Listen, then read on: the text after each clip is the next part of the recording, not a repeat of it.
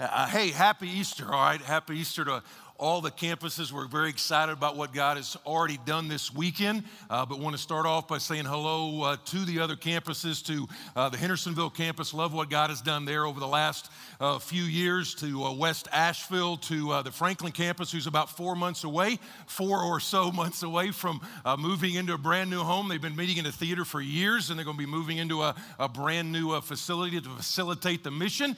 And then also to the East Asheville campus. East Asheville, also, they've been meeting in a school for 6 or 7 years and moved in 3 weeks ago and are already out of room. So that's a very good problem to have. But it's been a great weekend already for our church. We started off actually Friday for the first time this year. We started off with a couple of Good Friday services that were to slingshot us into Easter. And then on Saturday night, we had a couple of services last night. And then here we are on Sunday morning, all right? And glad that you're here. You know, it's kind of interesting when everybody gets to Easter, everybody's like, man, preachers, that's like the Sunday you look forward to. I was at the gym earlier this week, and some guy looked at me, and he's like, hey, big week ahead, isn't it? I was like, yeah, because it was like Thursday, and I was kind of frustrated how the message was coming together, and I was over there just trying to work out some frustration. He's like, big weekend, isn't it? I was like, yeah, it is. He's like, this is kind of like your Super Bowl, isn't it? And I was like, yeah, I guess it kind of is. And you're not helping much, but yeah, I guess it kind of is. But seriously, here's the deal. When it comes to Easter, preachers have a mixed relationship with things like Christmas and Easter. And let me tell you why. First of all, there's a little extra pressure, not just because there's a few extra services, but you also know kind of what we're going to talk about, all right? You kind of know what we're going to talk about on both Christmas and Easter, right? You're not going to come into Easter, and we're not going to open up the Bible to Luke 2 and let's look at the birth of Jesus. You kind of know already ahead of time what we're going to look at. Second little pressure is that, I don't know how to put this gently, but the pressure is there because I hadn't seen some of you since Christmas, okay? And I hadn't seen some of you since Christmas. I hadn't seen some of you since Easter, all right? So we call you CEO Christians. And so the pressure is, okay, I got to say something that will maybe bring you back next week. And so you kind of feel it that way. And my wife is such a great encourager. She's always always encouraged me. She kind of knew the frustration and knew the pressure, and she was trying to encourage me. I was like, baby, I feel like I'm trying to hit a 6-run home run. And then her first analogy was like, well, babe, just hit a bunt and trust God for the rest of it. And that really didn't work, all right? And she kind of sensed that. And so when I expressed some more frustration, she tried to encourage me with this. And she said, honey, relax. Don't try to be funny, witty, or intellectual. Just be yourself. And I was like, all right, well, I'm trying. Kind of thought I maybe was anyway, but hey, this is it, Biltmore Church, all right? This is it, right? This is the resurrection of Jesus Christ, all right? The central claim of Christianity is the man who had been confirmed dead, got up out of his grave by his own power, appeared to hundreds of people, including friends and enemies, family, strangers for over a month, ascended back into heaven. And then Christianity exploded across first in the Middle East and then all over the world. And even today, 2.4 billion people worship Jesus as king. And there have been more books written about him, more songs sung to him, more paintings painted about him than anybody in the history of the world. And so this is it, because if the claim of the resurrection is true, nothing else really matters. And if it's false, then Christianity is basically just like any other religion. Tim Keller probably put it best when he said, if Christ did not rise from the dead, then why worry about anything that he said? But if Christ did rise from the dead, then you must accept everything that he said. And so here we are today, and I know we've got a wide variety of kind of spiritual pilgrimages. Some of you are just so fired up, and you were like the first drum beat, ain't no grave. You're like, yes. I mean, you are there. And some of you are like the opposite end of the spectrum. Your mom drug you here because you're like, listen, you got to go with the family. You got to go to church on Easter, all right? It's what we do each year. And you kind of came reluctantly here, and maybe you've even got some significant doubts. So I'm glad you're here, and we want to be a place that is open to respectfully answering those questions. I'm not sure what God is up to, but the last 3 or 4 years, there have been hundreds and hundreds of people God has sent our way that just honestly, it's like, I've got some questions, and you're welcome to ask those. So I'm going to jump right into the text today, and really what we're going to look at are two reactions. That's really all we're going to have time for. We're going to look at a pretty simple Easter text, but what I want to draw out from there are two reactions. Those two reactions should, could, and very well will be the reactions of people today. All right, so the first 10 verses we're just going to talk about one, unpack it a little bit, and then about 4 or 5 more verses, that will be one more reaction. So Matthew 28 is where we're going to be. And I've highlighted a couple of verses, a couple of parts of the verses. If you're new here, here's kind of what that means. That doesn't mean those words are more important than the other words. All right, every word, every syllable is important, but I've highlighted them to say, all right, take a mental note of this because we're going to walk through the text. We're going to come back to those. So sort of put that in the back of your mind about what we're going back to. It says, now after the Sabbath, toward the dawn of the first day of the week. Now we think of the first day of the week as Monday, but in a Jewish mind, the first day of the week was Sunday. And so the first day of the week, Sunday morning, Mary Magdalene and the other Mary went to see the tomb. Put that in your mind. We're going to come back to that. They didn't go there expecting an empty tomb. They didn't go back there expecting a resurrection. And we'll see that really nobody did. And behold, there was a great earthquake, for an angel of the Lord descended from heaven, came and rolled back the stone and sat on it. Verse 3. His appearance was like lightning, and his clothing white as snow. For fear of him, the guards trembled and became like dead men. They didn't die. You're going to see that they actually went back to who had hired them. They didn't die, but they just were paralyzed with fear for a while. Verse 5, the angel said to the women, do not be afraid, for I know that you seek Jesus who was crucified. He is not here, for he is risen, as he said. Come see the place where he lay. And apparently, if you look at all the gospel accounts, that's where the women went in there and saw the place where he was laying and all the wrapping neatly folded in place. It says, then go quickly and tell his disciples that he is risen from the dead. And behold, he is going before you to Galilee. We'll come back to that in a second. He's going there to Galilee. There you will see him. See, I have told you. Now, a couple more verses. So they departed quickly from the tomb, and here's the first reaction we're going to come back to. They left and they went with the combination you see throughout the New Testament and throughout the early church. In spite of persecution, in spite of pressure, in spite of poverty, what you saw is an incredible, uncommon joy. More joy than you see in the average teenager walking in the mall. You see people back then had phenomenal joy in spite of all of this. Why is that? How can I have some of that? And they ran to tell his disciples. And behold, Jesus met them and said, greetings. Now, real quick about that one. Oftentimes in church, we think of the resurrected Christ very, very formally. It's like when you think about the resurrected Christ and some of his appearances, we tend to think it's like, behold, behold. You know, it's like, I am here. That's not actually, the scholars say that word greetings right there is intentionally casual. It's almost a slang term. It's a very relational word. It's like, what's up, or how are you doing? It's very relational, just like Jesus was when he walked before he was resurrected, all right? Which is a great principle for us, that you can talk to him, you can commune with him, you can visit with him, you can actually rely on him and talk to him, and it's here even in his resurrection.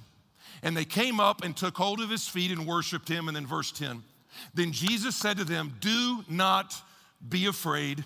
And here's the phrase we're also going to come back to.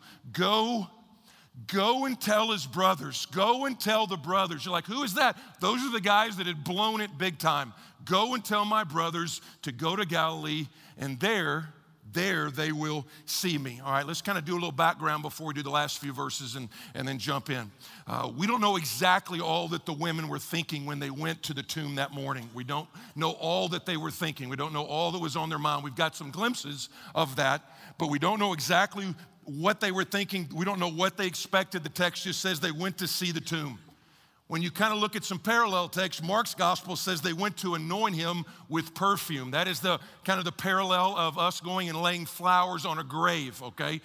Mark's gospel also says that they were worried about who'd roll away the stone. You got a 2-ton stone in there that had been sealed. How are we going to get in to begin with? And what is certain is they absolutely did not expect an empty tomb with the stone rolled away and an angel chilling on top of the rock. They absolutely did not think that was going to be there. As a matter of fact, after the crucifixion, nobody expected that. There's nobody outside the tomb with a countdown toward the resurrection, all right? There's no account of anybody outside the tomb that Easter morning going 10, 9, 8, 7, cue the sun, 6, 5, 4, drum roll, 3. You see none of that at all. Nobody expected nobody, okay? Nobody expected there to be nobody right there. They expected Jesus to be deceased and stay deceased like everybody else had been. And so when we look at this, it happened so fast. Give you a little context. Think about how fast stuff had happened. Think about their grief. Think about their head spinning. I mean, Jesus was arrested on Thursday night. Most of the disciples didn't even find out about it till Friday morning. By Friday afternoon, Jesus is dead, okay? And so all this stuff is happening in a fast forward type of deal. And so they're grieving, their head is spinning. Just a week earlier with this Palm Sunday, they thought this is the day Jesus is going to declare that he is king, he is Messiah, he will put the Romans under his thumb like we've been under their thumb. But then when he dies like a criminal, like when he's mutilated, like when he's crucified, they're like, that can't be the Messiah. It must be wrong because God wouldn't allow the Messiah to be killed. The little context is the fact that most Jews expected the Messiah to come and crush the oppressive Romans. So throughout their theology, they would read Old Testament text about him coming and the idea of crushing the Messiah. He would be the new king. Haven't you ever wondered about, like, how did the disciples miss so many times when Jesus said, listen, there's gonna be a day coming and the Son of Man will be crucified and then he will rise again after 3 days. And you're like, how did they miss that? How did they miss that? It's the same way we miss it when somebody tells us news we do not want to hear. When somebody wants to tell us news, I don't want to hear that. I don't want to hear about the bad report. I don't want to hear about how our marriage is going. I don't want to hear about that at all. And so when Jesus would bring up the fact that the Son of Man would be crucified, they're like, don't talk about that. Let's move on to the good news. But then he shows himself to over 500 people over 40 days, and the Christian movement spreads through the world faster than anybody would have expected. People had no resources. They had no public stature. They had no political attachments. They only had a conviction that Jesus Christ really had physically risen from the dead. That is what their conviction was, and that's what changed everything. And so you look here in the story, and by the way, when we say he's risen, let me be clear because I understand the culture in which we live in. But just to be clear, when we say he is risen, we do not mean he is risen in some poetic, metaphorical kind of spiritualized, the gopher is my brother kind of way. That's not the way we believe he is risen. When we say he is risen, what we believe is that an actual person named Jesus with an actual body actually died, actually got put in the tomb. The tomb was actually sealed, and he actually physically rose from the grave after 3 days. That's what we believe. And that's what Orthodox Christianity has believed for 2,000 years. All right. It's only in the last little bit of time where people are trying to, he's raised in our teachings and he's raised. No, he's raised physically. That's what the text clearly says. All right, last few verses and then we're going to bring it down to application. Here it is, Matthew 28:11. This is the second reaction you could have. While they were going, behold, some of the guard went into the city and told the chief priest all that had taken place. So understand that the Roman guard was sort of on loan to the Jewish people, all right? So Roman guard, in this case, you probably had 16. They were 4 at a time. They would take shifts. This would be like our Navy SEALs. These were very trained, very hardened, very capable people. And the penalty, by the way, if Pilate had heard of the fact that they would kill somebody if a prisoner escaped, much less if somebody who was dead somehow got out of the tomb, okay? And when they had assembled with the elders and taken counsel, they talked about it. What are we going to do? What are we going to do? What are we going to do? They gave a sufficient sum of money to the soldiers and said, tell people, quote, his disciples came by night and stole him away. We're going to deal with that toward the end of the message about why that's kind of a ludicrous lie. But it stole him away and keep you out of trouble. Trouble with who? What are you going to see? And if this comes to the governor's ears, we will satisfy him and keep you out of trouble in this way. It's like, all right, you're going to get in trouble, but I tell you what, here's some money, go away, tell this story, and then if it gets to the governor's ears, what will happen is we will cover for you. And so they took the money, did as they were directed, and this is the story that has been spread among the Jews to this day. Now, this day was obviously the time when Matthew's gospel was originally written. But the question really asked is, what do you do with the resurrection? When you see a narrative in the Bible, one of the good Bible studies that you ought to do is lean into the fact of who do I most resemble in the story? Who do I most look like in the story? Whose reaction is it that would most parallel mine in my life? And so let me give you two of them today. Okay, the first one is about the women that you see at the tomb, and the word that I always use is the word delight.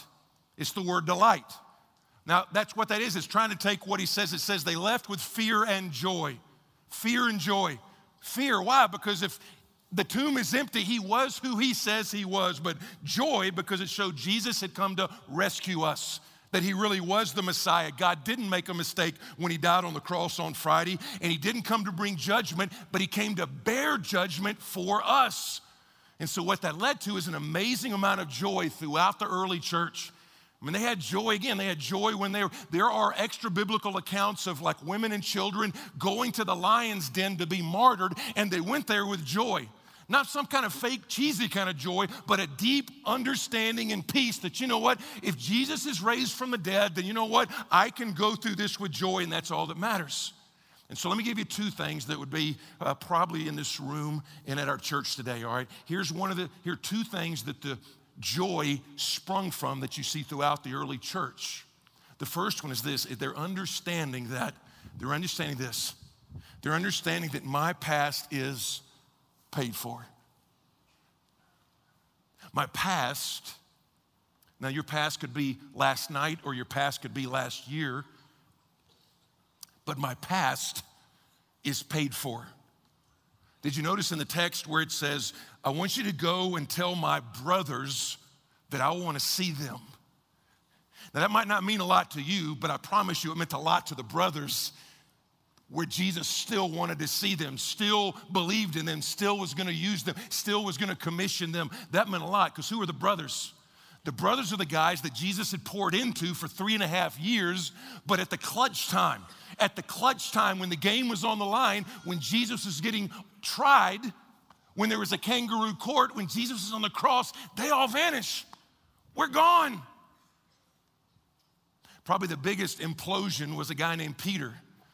Peter, in the first part of the book of Acts, he's like the leader, okay? But he's the one that blew it. Now, Peter's the guy that he went up like a rocket, down like a rock. Actually, if you see his biography, he doesn't believe, then he believes, and then he denies he ever believes, and then he re-believes after that. Here's the way it basically happened. Peter was like one of the first ones to follow Jesus. He helped other people come to follow Jesus as well.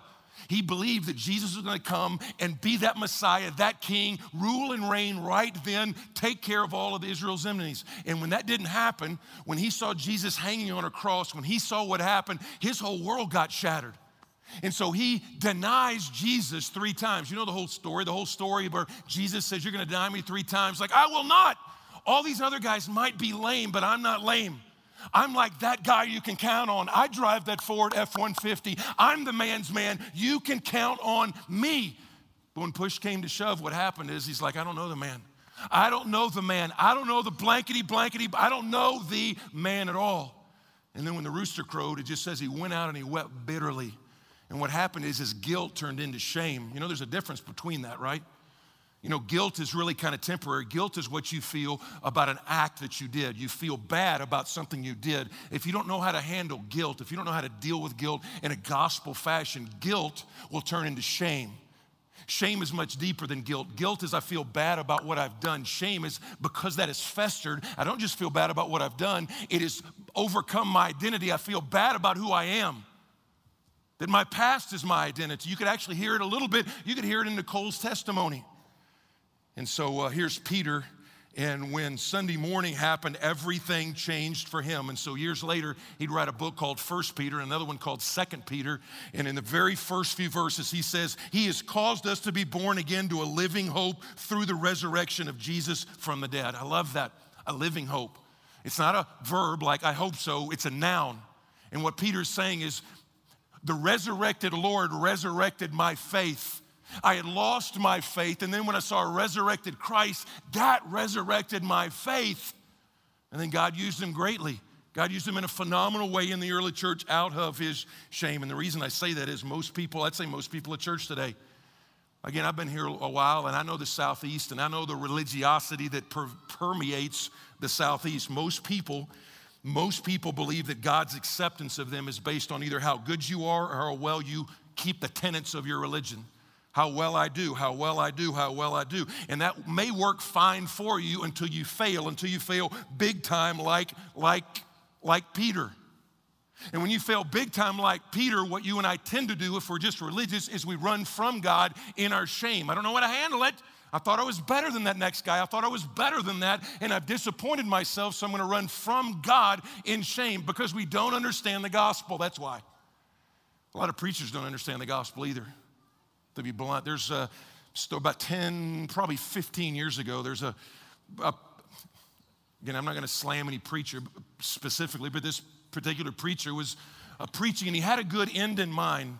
Just to know he's preaching during like a True Love Waits rally, and all that can be very, very good. It talks about, sexuality and waiting till marriage, and that's the best way for human flourishing. All that's good, but understand, he wasn't preaching the gospel when he put it this way, because what he was doing is he was talking to about 1,000 teenagers, and he was talking about, wait, and again, all that's good, but his crescendo was, he brought up this red rose, and this red rose, he's like, this red rose is beautiful. He smelled this rose, oh, this red rose smells so good, I don't want to keep it to myself. And then he put the red rose into the audience and passed this around. Everybody kind of touched this red rose and see how this red rose smells and how it's so awesome. And it started to be passed around on the whole audience and started to get handled and touched and kind of manhandled a little bit. And as it passed around, he started going over all this very graphic stuff about STDs and venereal diseases and all this kind of stuff. He's going, all that stuff. And then he's like, hey, where's my rose? Where's my rose? Where's my rose? And somebody hands him the rose back. And, the rose is just beat up, okay? The rose has been passed around for like, 1,000 teenagers handling the rose. And he's like, look at this rose. Look at how beat up it is. Look at how manhandled it is. And then here's the deal. You're like, don't say that. Because he goes, girls, ladies, who would, and this is like his big deal, who would want this rose? It's like, are you kidding me? Jesus wants the rose. That's who wants the rose, okay? Jesus wants the rose. And if all you are is religious, you think, you know what, who wants that rose? But if you understand the gospel, you say, I was that rose. I was that rose. Now, I might have been a cleaned up banker. I might have been an awesome accountant, but I was that rose. I was sinful. I was rebellious. I needed the gospel. Some of you came in here. You came in here strutting. I don't know how to put it. You came in here strutting. You came in here strutting like, man, we're going to hear this message. We're going to sing a few songs. We're going to go to Bojangles, and it's going to be an awesome Easter. You know what? No understanding of grace, no understanding of the gospel. Going to church, why? Because grandma told us to go. And what that is that's dead religion is what that is. Church is a terrible hobby, understand that? Church is a terrible hobby. If all it is a hobby, get something else. It's a lot more fun. It's a lot less expensive. It's a terrible hobby. Religion is a terrible hobby. Because what religion does is if you are just religious, you will either walk around strutting or you will run from God sniveling in shame, depending on how you're doing. That's why some of the most self-righteous people, some of the most damning people that look so down on people are quote-unquote religious people, because religion says, I am more moral than you. And because I'm more moral, I'm looking down on you because you look wrong, you act wrong, you vote wrong, you do whatever, and so I'm looking down on you. But then what happens is if all you are is religious, when you fail, when you blow it, when you implode, then you have shame and you're like, I've let myself down. But that's not true with the gospel. With the gospel, you understand all that I have is from God anyway. But for the grace of God, there go I anyway. And when we look out there, it's like, I think about the people in our church. I thank God for what God's doing, particularly the last few years. We have people in this church that have some of the most messed up mistakes. And what's been awesome to watch is it's God taking a bunch of messes and then making them into messages, all right? He takes a bunch of messes, and it's not like everybody looks great Easter, man. Everybody's like, yeah, I'm looking great on Easter. I got my green, or I got my blue, or I got my flowers, I got my dress, and that's awesome. But if we were able to kind of pull back all of that and see that at church today, you got people who've been in jail, you got people who've been addicted, you got people who have been unfaithful to their spouses, you got people who've done all that stuff, and then for the most part, many of us, what we found is, you know what? The grace of God. It wasn't you pulling yourself up by your bootstraps. It was the hands of God and the hands of Jesus reaching down and pulling you up by his hands of grace. That's what Easter's about. That's what Easter's about. All right, so we'll go for our clapping. We'll do our clapping rule at a different time. So we don't have time for that. So here's the second one. Second one is my present is transformed. Okay, is your past taken care of? Yes, it is. My present is changed. My present is changed. My present is changed. I love this. He said, hey, not just, hey, go tell my brothers, but go to Galilee. What's in Galilee? Galilee is where he gives them what's called the Great Commission. He basically tells these ragtag group of disciples that they had virtually no money, they had no influence, they had no army, they had no nothing. And he says, I want you to basically go and take the message that Jesus lives and Jesus loves, and I want you to take it to the entire world, all right? The entire world. That's all you want? Yeah, that's what I want you to do.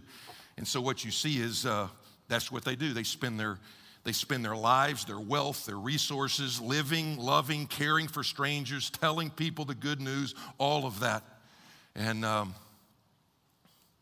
you know, a lot of times we struggle with that. And I'm not talking just to the person that doesn't know Jesus. I'm talking about to the Christian as well.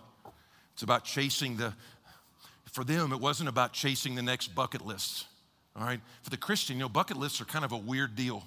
Because if you know heaven is real and heaven is as awesome as it says it, heaven is not about up there playing some stinking harp. That's not what heaven is like at all. Everything that's good here is like phenomenal up in heaven, all right? And so a bucket list, I want to go see the Alps. Nothing wrong with the Alps, but the Alps are like a dump compared to what you're going to see in heaven, okay? So bucket lists and using your whole life to go to a bucket list, that's not, the early Christians are like, man, we're living for a different kingdom, all right? I've got 70 years to spend my life for the expansion of the kingdom, and that's what they did.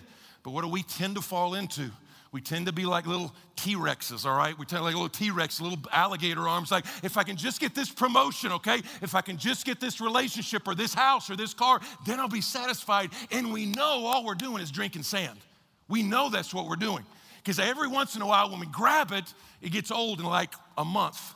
And we're like, well, I got to get something else. Why? Because Ecclesiastes says, God has put eternity into our hearts. God has put eternity into our hearts.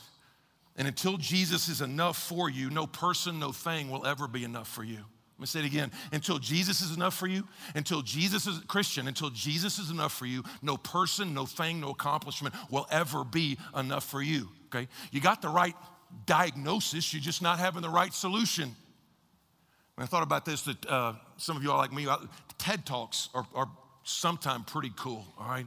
TED Talk, somebody asked me last night, they're like, hey, what's a TED Talk? And so I was saying, well, a TED Talk's like a 15 to 20 minute talk by different professionals about a certain topic. They're typically very, very, very well schooled in, versed in. They can be very helpful at times. Well, there was a particular TED Talk by a very impressive Christian businesswoman. And what I enjoy is when a non-Christian kind of stumbles on to a biblical principle and they don't know what to do with it once they get there. And that's kind of what this lady was doing. This lady was doing this great talk about how do you be successful, and it talked about all these key words. Her main talk was about vulnerability. It's one of the more watched TED Talks that there is, about vulnerability and how you got to learn to trust. And then, but she also hit on these epic topics, all right? Epic topics like guilt and shame and purpose and addiction and identity. And for her talk is 20 minutes long, and for 18 minutes, she just kills it, man. She does a phenomenal job diagnosing the issues and the problems, but then the last 2 minutes, she tries to go into the solution, and you're like, 18 minutes, beautiful. And her last 2 minutes is basically this.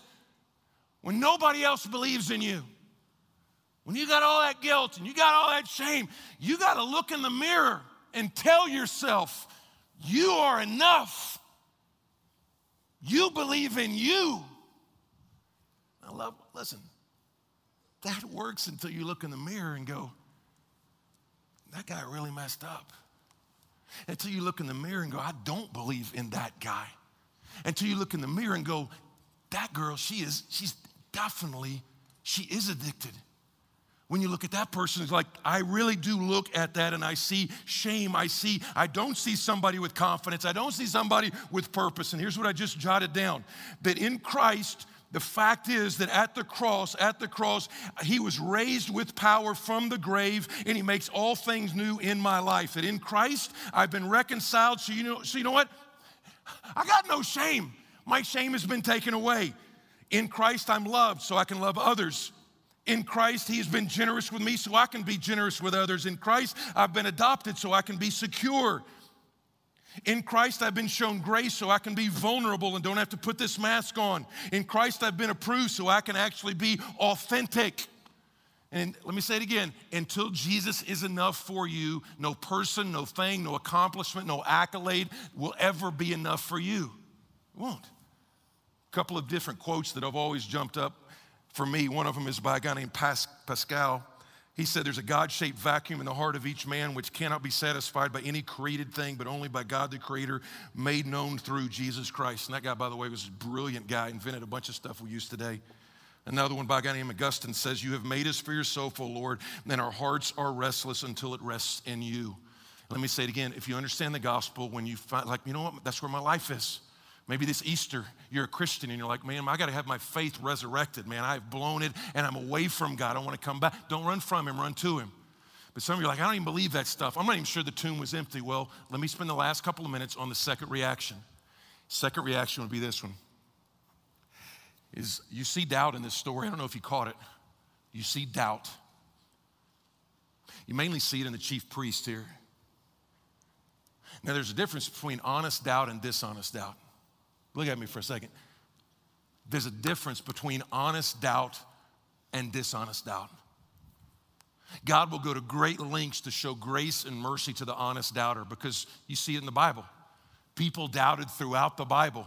I mean, Moses doubted after God spoke to him through a burning bush. Can you imagine? God speaks to you through a bush. You're like, oh, I'm not sure he's real. I mean, really? Really? Okay. David, the guy that wrote a lot of worship songs, look at about 50 of those psalms are dealing with frustration and anxiety and even anger about, God, why don't you show yourself? Why don't you do something? They're all about doubt. You see Job, he doubted. You see doubting Thomas. Probably the best one is actually at the end of this chapter. It says that when they saw him, they worshiped him, but some doubted. And Jesus is ascending up into heaven. He's ascending up into heaven. And his disciples, watching the resurrected Christ ascend into heaven, some of them are like, I'm not sure yet. I'm like, what is it going to take? And what are they doubting if they see that? Well, maybe here's some of the things they're doubting. Maybe they're still doubting about, hey, Jesus, you're ascending up into heaven, but man, the Romans are still in charge. You're ascending up into heaven, but my mom is still dying, and you didn't heal her. You healed all these other people. You didn't heal her. You didn't do some things I thought you would do, so I'm kind of doubting what's going on here, and maybe that's where you are. So here's what dishonest doubt is. Dishonest doubt are like the chief priests. They pay the guards to lie because they don't want the resurrection to be true, but what they really don't is they don't want the implications of it being true, because if Jesus rose from the dead, he is who he says he is. He is Lord, God, King, and Master, and has rule, absolute say over our lives. That means his agenda matters, and what he says about money or sex or anything else, that is always going to be best for human flourishing. So you're like, well, I'm not sure I believe even the tomb is empty. Well, we don't have time to unpack it completely, but I do want to do a drive-by on it. There's a bunch of more detailed resources. We've taught on this before. Guys like Lee Strobel have written extensively on this, and you can ask questions, but let me just do a flyby in a couple of minutes here about this, because really the fact that the tomb was empty that morning is fairly agreed upon by virtually every scholar. Now, not obviously, not everybody believes that Jesus rose from the dead. All you got to do is turn on like a news program during the Easter time, and you'll see about 50 different theories about why the tomb was empty. But the fact that the tomb was empty is not really even argued anymore by scholars. There was one group that did it a while, and they've kind of gone away, and they're like, well, that evidence is just not even going to hold up to even the biggest skeptic. So the fact that almost everyone believes that there was a man named Jesus, he really lived, that he was executed by the Romans, he was buried, and on the third day, the tomb where he had been laid was found empty. And so you've got a couple of different theories. Let me give you two. Theory number one by some people is that the body was stolen. The body was stolen. Well, if the body was stolen, who would be the main possibilities? Who would be the main suspects? Who would be the persons of interest? Some people say, well, the enemies of Jesus stole the body. That doesn't really hold water, because if the enemies, who controlled the media, who controlled the power, who controlled all of that, all they would have had to do if they had have actually stolen the body, when all the disciples are going, he's risen, they would have just had to say, he's not risen. We stole him, you fools. We stole him. Here is his body right here. Christianity would have been stopped in its tracks immediately. Well, other people, what they were saying here, it's the friends. It's the friends. Now, again, let's just think logically about this. This is not a mocking thing at all. Let's just think logically about this. That the friends, that all the disciples who ran away when things got tough, that even in the trial, they scattered. At the cross, you could find a handful of them, just a couple of men and some more ladies were at the cross. What you're having to tell yourself is this. You're having to say that group who ran scared all of a sudden got enough gumption to go back to the tomb. They did like some Jack Bauer moves and took out Roman guards, moved away a two-ton stone that had been sealed, which is kind of the idea of super glued up there, and then took the body away. And even after that, the fact that almost all of them died a martyr's death, you have to convince yourself that, all right, they were willing to go to the grave with that lie. You're like, well, a lot of people go to the grave with a lie. They do, but they don't go to the grave with a known lie, something they know is a lie. You've got to convince yourself that some scenario like they're out in a boat and Peter's like, hey, he's dead. But hey, listen, I got a story. Here's the story. Story is, let's just say this. Let's say Jesus rose from the dead. And when we say that, when they start beating us, then we won't even fight back. We'll give away all our money. We'll take care of the orphans. We'll do all that stuff. And then when they're about to kill us and kill our families, we still won't recant. You know, there's not one recant that is recorded, even in the extra biblical materials that we can find. Nobody said, hey, we were just kidding. He really's alive. We got him buried over there on 34th Street. No, nobody said that. Nobody said that. So there's one more theory that said Jesus actually didn't die. Jesus didn't die. That's called the swoon theory. The swoon theory. Honestly, this is kind of, most people don't hold of this, but it was a big one like in the 50s and the 60s when kind of that higher criticism was starting to take root. And he said, the swoon theory is basically this: Jesus really didn't die. They beat him and they flogged him. They did all that stuff. They tortured him. They put him on a cross. They put a spear in his side. They put him in a tomb. But the swoon theory says that when they put him in the tomb, the dampness of the tomb, the coolness of the tomb resuscitated Jesus. So Jesus got up. He never really died. He got up, somehow pushed away the stone. He then went like Navy SEAL and beat up all these four Roman guards, and then somehow made his way back to the disciples and presented himself and convinced them, even among his wounds, that, you know what? I've resurrected. It's like, man, that's a hard pill to swallow. And you got to go back to all the eyewitness accounts, some of which were told actually while the people were still alive. 1 Corinthians 15:6 says, you know what? If you don't believe me, you go and ask them. And he did it while people were still alive. It's like, you know what? This happened. You can go ask them if you don't believe that. Add on to that things like changed lives of enemies, changed lives even of family. That's one that kind of always has stuck out to me. Changed lives of family. Did you know that most of Jesus' family didn't even believe in him during his ministry? They didn't. They didn't believe in him as the Messiah. You got half brothers like James and Jude, for example. They think Jesus is a lunatic. They do. They're like, brother's gone cray-cray. We got to go save him from himself. You see that. Even at the crucifixion, they're thinking the same thing. But amazingly, what happens is after the resurrection, the family comes there. James and Jude end up being pastors. They end up writing books in the New Testament. They end up saying he is Lord God and King. And so one of the things we asked our church a couple of months ago is, what would it take to convince you that your brother is Lord God and King of the universe, all right? Is there anything they could do? I promise you it's going to have to be more than a couple of magic tricks on the side here, all right? It's like, that, my brother is God. So here's one scholar put it this way. He said, the evidence of Jesus' resurrection is so strong that nobody would question it except for two things. One, it is a very unusual event. And second, if you believe it happened, you have to change the way that you live. Here's what I want to say to our doubters, a couple things. Are you an honest doubter? An honest doubter says, I don't believe, but I want to know, and I'm going to check it out. An honest doubter says, you know what, I got drugged here by grandmom. I didn't really want to come. I think it's a fairy tale. I think it's a myth. I think it's a legend.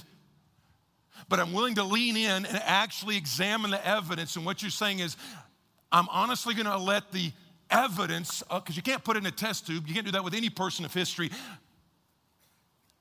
I'm going to let the evidence of the resurrection, I'm going to lean into it, and I'm going to let the evidence of the resurrection help me to doubt my doubts.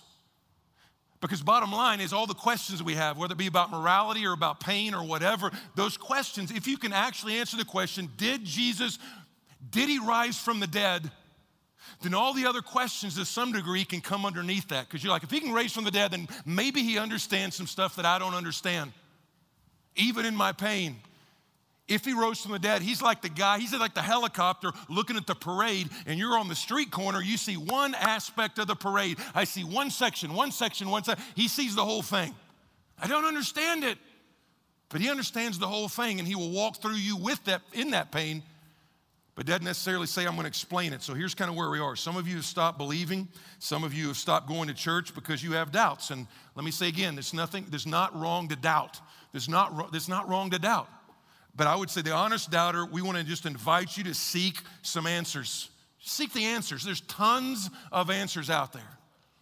Secondly, I would say if you're already a Christ follower, the whole chapter of the whole Gospel of Matthew ends by saying, you know what, our lives, our church, our reputation, our resources are to be about getting the message of Jesus out, that he loves people and that he's alive. That's what we're supposed to do. That's what we're supposed to do. Build his kingdom, not our kingdom.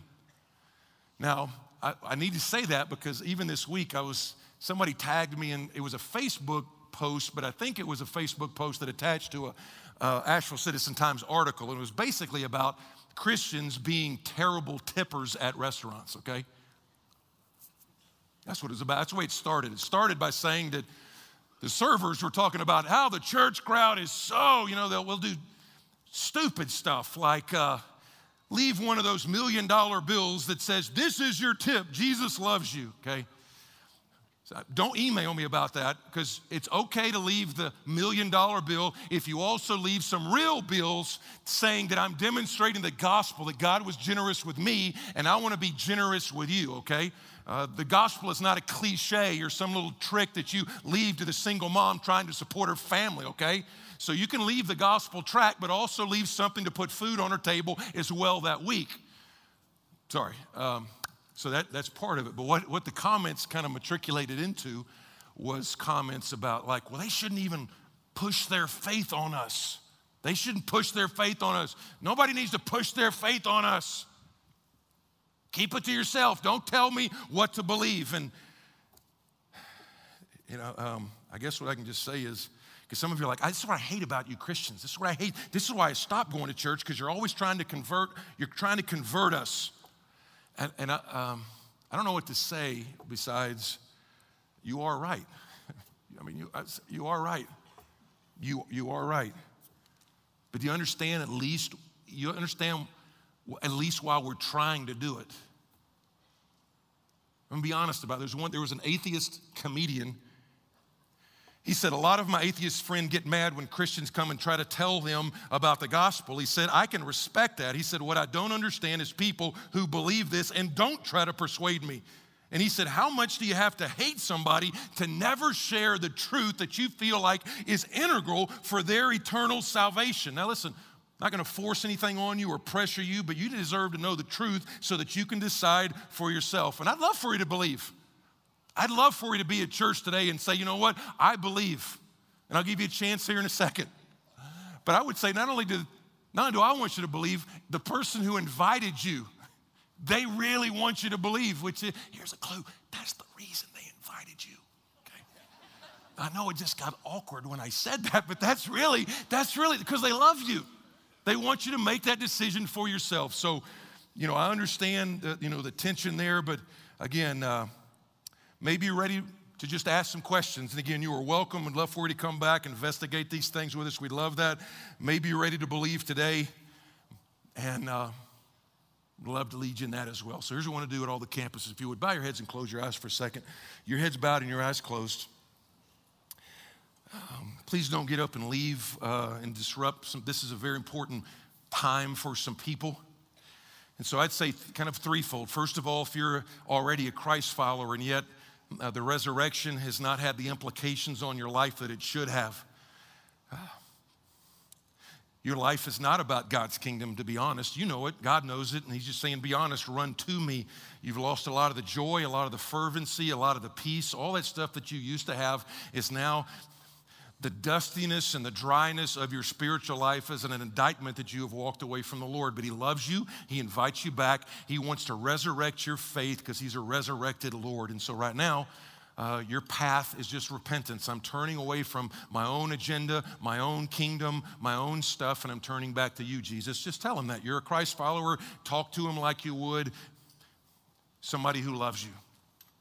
Some of you are honest doubters, and I would say your prayer might be something like, I don't even know if anybody's listening. Well, just in case somebody's listening, I would encourage you as an honest doubter, say, God, if you're really real, if you really did come out of that grave, if you really did conquer death, and it does mean you're Lord of all, and just tell him, it's like, I do want to know, would you over the next few days give me the guts to look at the evidence and show me that you're real?